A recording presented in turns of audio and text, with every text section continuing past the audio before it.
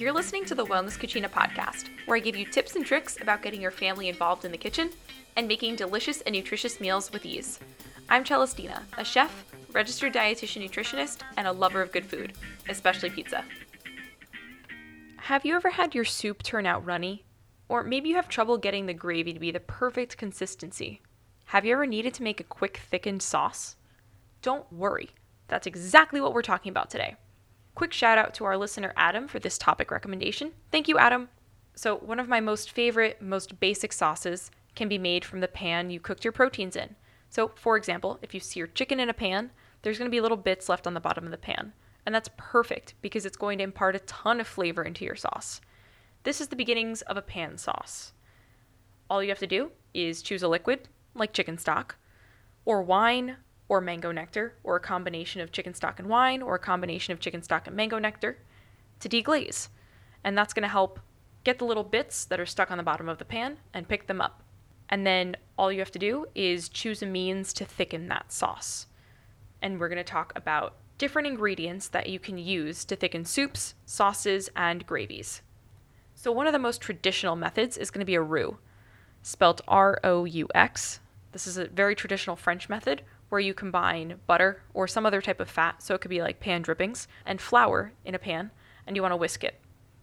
So the ratios that you want to use: for a thinner sauce, use 1 tablespoon of fat and 1 tablespoon of flour for a cup of liquid. For a medium thick sauce, use 2 tablespoons of each. And then for a very thick sauce, use 3 tablespoons of fat and flour. There are different types of roux. So a blonde roux is going to be very pale in color, and it's going to have really good thickening ability. The longer you cook a roux, the darker it's going to get, and that's called a brown roux. And that's going to add more flavor and more color to a dish. But the more you cook it, the less thickening ability that it has. Another similar method is called a beurre Mornay, and that is, again, another French method, in case you couldn't tell by the name. And this is a term for kneaded butter.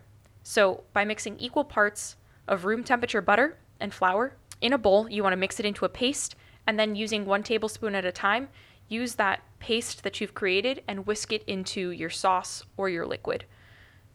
So rather than starting with a roux, so say you forget to make your roux first before you add your liquid, a beurre Mornay is going to be a really good way to incorporate thickness into a sauce that you already have going. Another way to thicken a sauce is going to be to add flour. I like to add flour in the beginning of the cooking process. So let's go back to that example of the pan sauce. So perhaps you seared off your chicken's resting, and then you want to saute some onions, for example. So you throw some onions into the pan without deglazing the bottom. You start sauteing those veggies, and then you want a thickened stock. So this is when you can sift some flour, and it can be flour, it can be rice flour, it can be cornstarch, it can be arrowroot. This is when you start to sift the flour on top of those veggies that you have sauteing. You want the flour to cook on those veggies for about a minute or so, just to get that raw flour taste out, and then you can begin adding your liquid in. And you'll notice that over the course of 2 or 3 minutes, your liquid will begin to simmer and it will start to thicken. Another way, so say you already deglazed the pan and now you realize, oh my gosh, I need a thickened sauce. This is when you go ahead and you make what's called a slurry. And this can be done with flour, rice flour, cornstarch, arrowroot, a ton of different options here. So a slurry is when you combine some type of flour or starch with cold water in a separate bowl. You want to mix it together to make sure it's a very loose liquid, and then you want to add that into your sauce that you want to thicken. And I like to whisk it into the sauce that you want to thicken. So making a slurry in a separate bowl, cold water, and then add it into the sauce.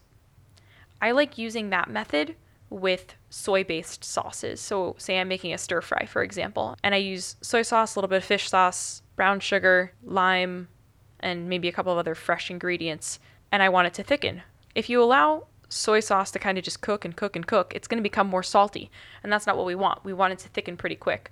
I like using cornstarch for a soy-based sauce like that. And I would say start out with a teaspoon or 2 teaspoons of cornstarch, and then probably double the amount of water the first time you're doing it, regardless of how much liquid you're using. And this will give you a gauge to see how much thickening agent you need to add. So that's kind of a good place to start out. It's really good to note that cornstarch is going to create a very shiny sauce, and it's going to reheat really well. Flour is going to create more of a dull sauce. It's just not going to be as vibrant. There's no right, there's no wrong way to do this. They're just going to have different outcomes. And they both reheat really well. Arrowroot, on the other hand, doesn't need to be cooked as long. So flour and cornstarch both need to come up to a boil and kind of hold that boil to thicken a little bit. Whereas arrowroot doesn't need to be cooked as long, but I've found that it can create kind of a slimy texture, and it does not reheat well. In working with clients who are gluten-free, we've tried to use arrowroot as an alternative to thicken things like a beef stroganoff, for example. And omitting the flour in a beef stroganoff and using arrowroot instead creates a slimy, very like pulled taffy, that kind of consistency, and it's not very appealing. So there is a time and place for arrowroot, but if you can use cornstarch or flour, I highly recommend it. Other ways to thicken sauces: egg yolk. So you want to separate the yolk from the white. You want to beat the yolk in a separate bowl with no heat, and then add small amounts of the sauce that you're making to the egg yolk. And this process is called tempering, meaning that you're slowly heating the eggs with the warm sauce to prevent any scrambling from occurring. And then you want to mix the tempered egg mixture back into the sauce and allow it to simmer until it's thickened. I've used this on occasion with soups when I didn't have anything else to thicken it with, but it also works really well for sauces, especially if you're following a gluten-free wellness plan and you can't use any of those thickeners. So egg yolk works really well to thicken sauces. There are also gums that are out there, so like xanthan gum, agar, pectin, guar gum. A lot of these are used in like mass manufacturing to help thicken product. These aren't very widely used in the home setting, but I did just want to mention them because they are out there and they are options. Another option is going to be to reduce. So you want to turn up the heat to like medium and allow your liquid to simmer. This is going to allow it to reduce, basically allowing the water to evaporate, leaving a thicker, more concentrated sauce. It's going to be really important to note, though, that it's going to concentrate all of the flavors. So sweet, sour, salty, everything's going to become more amplified when it reduces. So you may have to adjust the seasonings at the end. So if you are planning on reducing a sauce, don't add the salt until the very, very end, because it will become so much more amplified when you add it in the beginning. It's also going to be really important to continue to whisk or move the sauce in some way to prevent it from sticking and burning to the pan. I really like to use this method of thickening a sauce when I'm stewing beef or stewing chicken for like taco meat. If I'm slow braising some larger cuts of beef and I have a ton of beef stock left over, I don't like to waste it, so I like to reduce it at least by half and then add that shredded beef back in. The shredded beef then soaks up all of those juices and it just becomes so much more flavorful. If you're making a veggie soup and your liquid's too thin, you have the option of pureeing your veggies. So remove the veggies from the liquid, puree just the veggies. You may need to add a little bit of liquid when you're pureeing, but not a ton. And then this will help you to achieve a thickened soup. Or if you just want it slightly thickened, you can just puree some of the veggies, and this can help to thicken the soup as well. Some quick additions to your soup. You can always toss in some potato flakes if you have actual pieces of potato. If you have rice, whether it's cooked or it needs to be cooked, oats, again, whether they're cooked or they need to be cooked, or other grains, those can all be great additions to a soup and help to thicken them as well. I wouldn't use those methods to thicken a sauce, but for soups, they work perfectly. 3 main takeaways. Thicken with flours: wheat, rice, or even oat. Have some patience.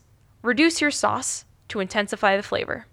Add potatoes or grains to your soup to help thicken.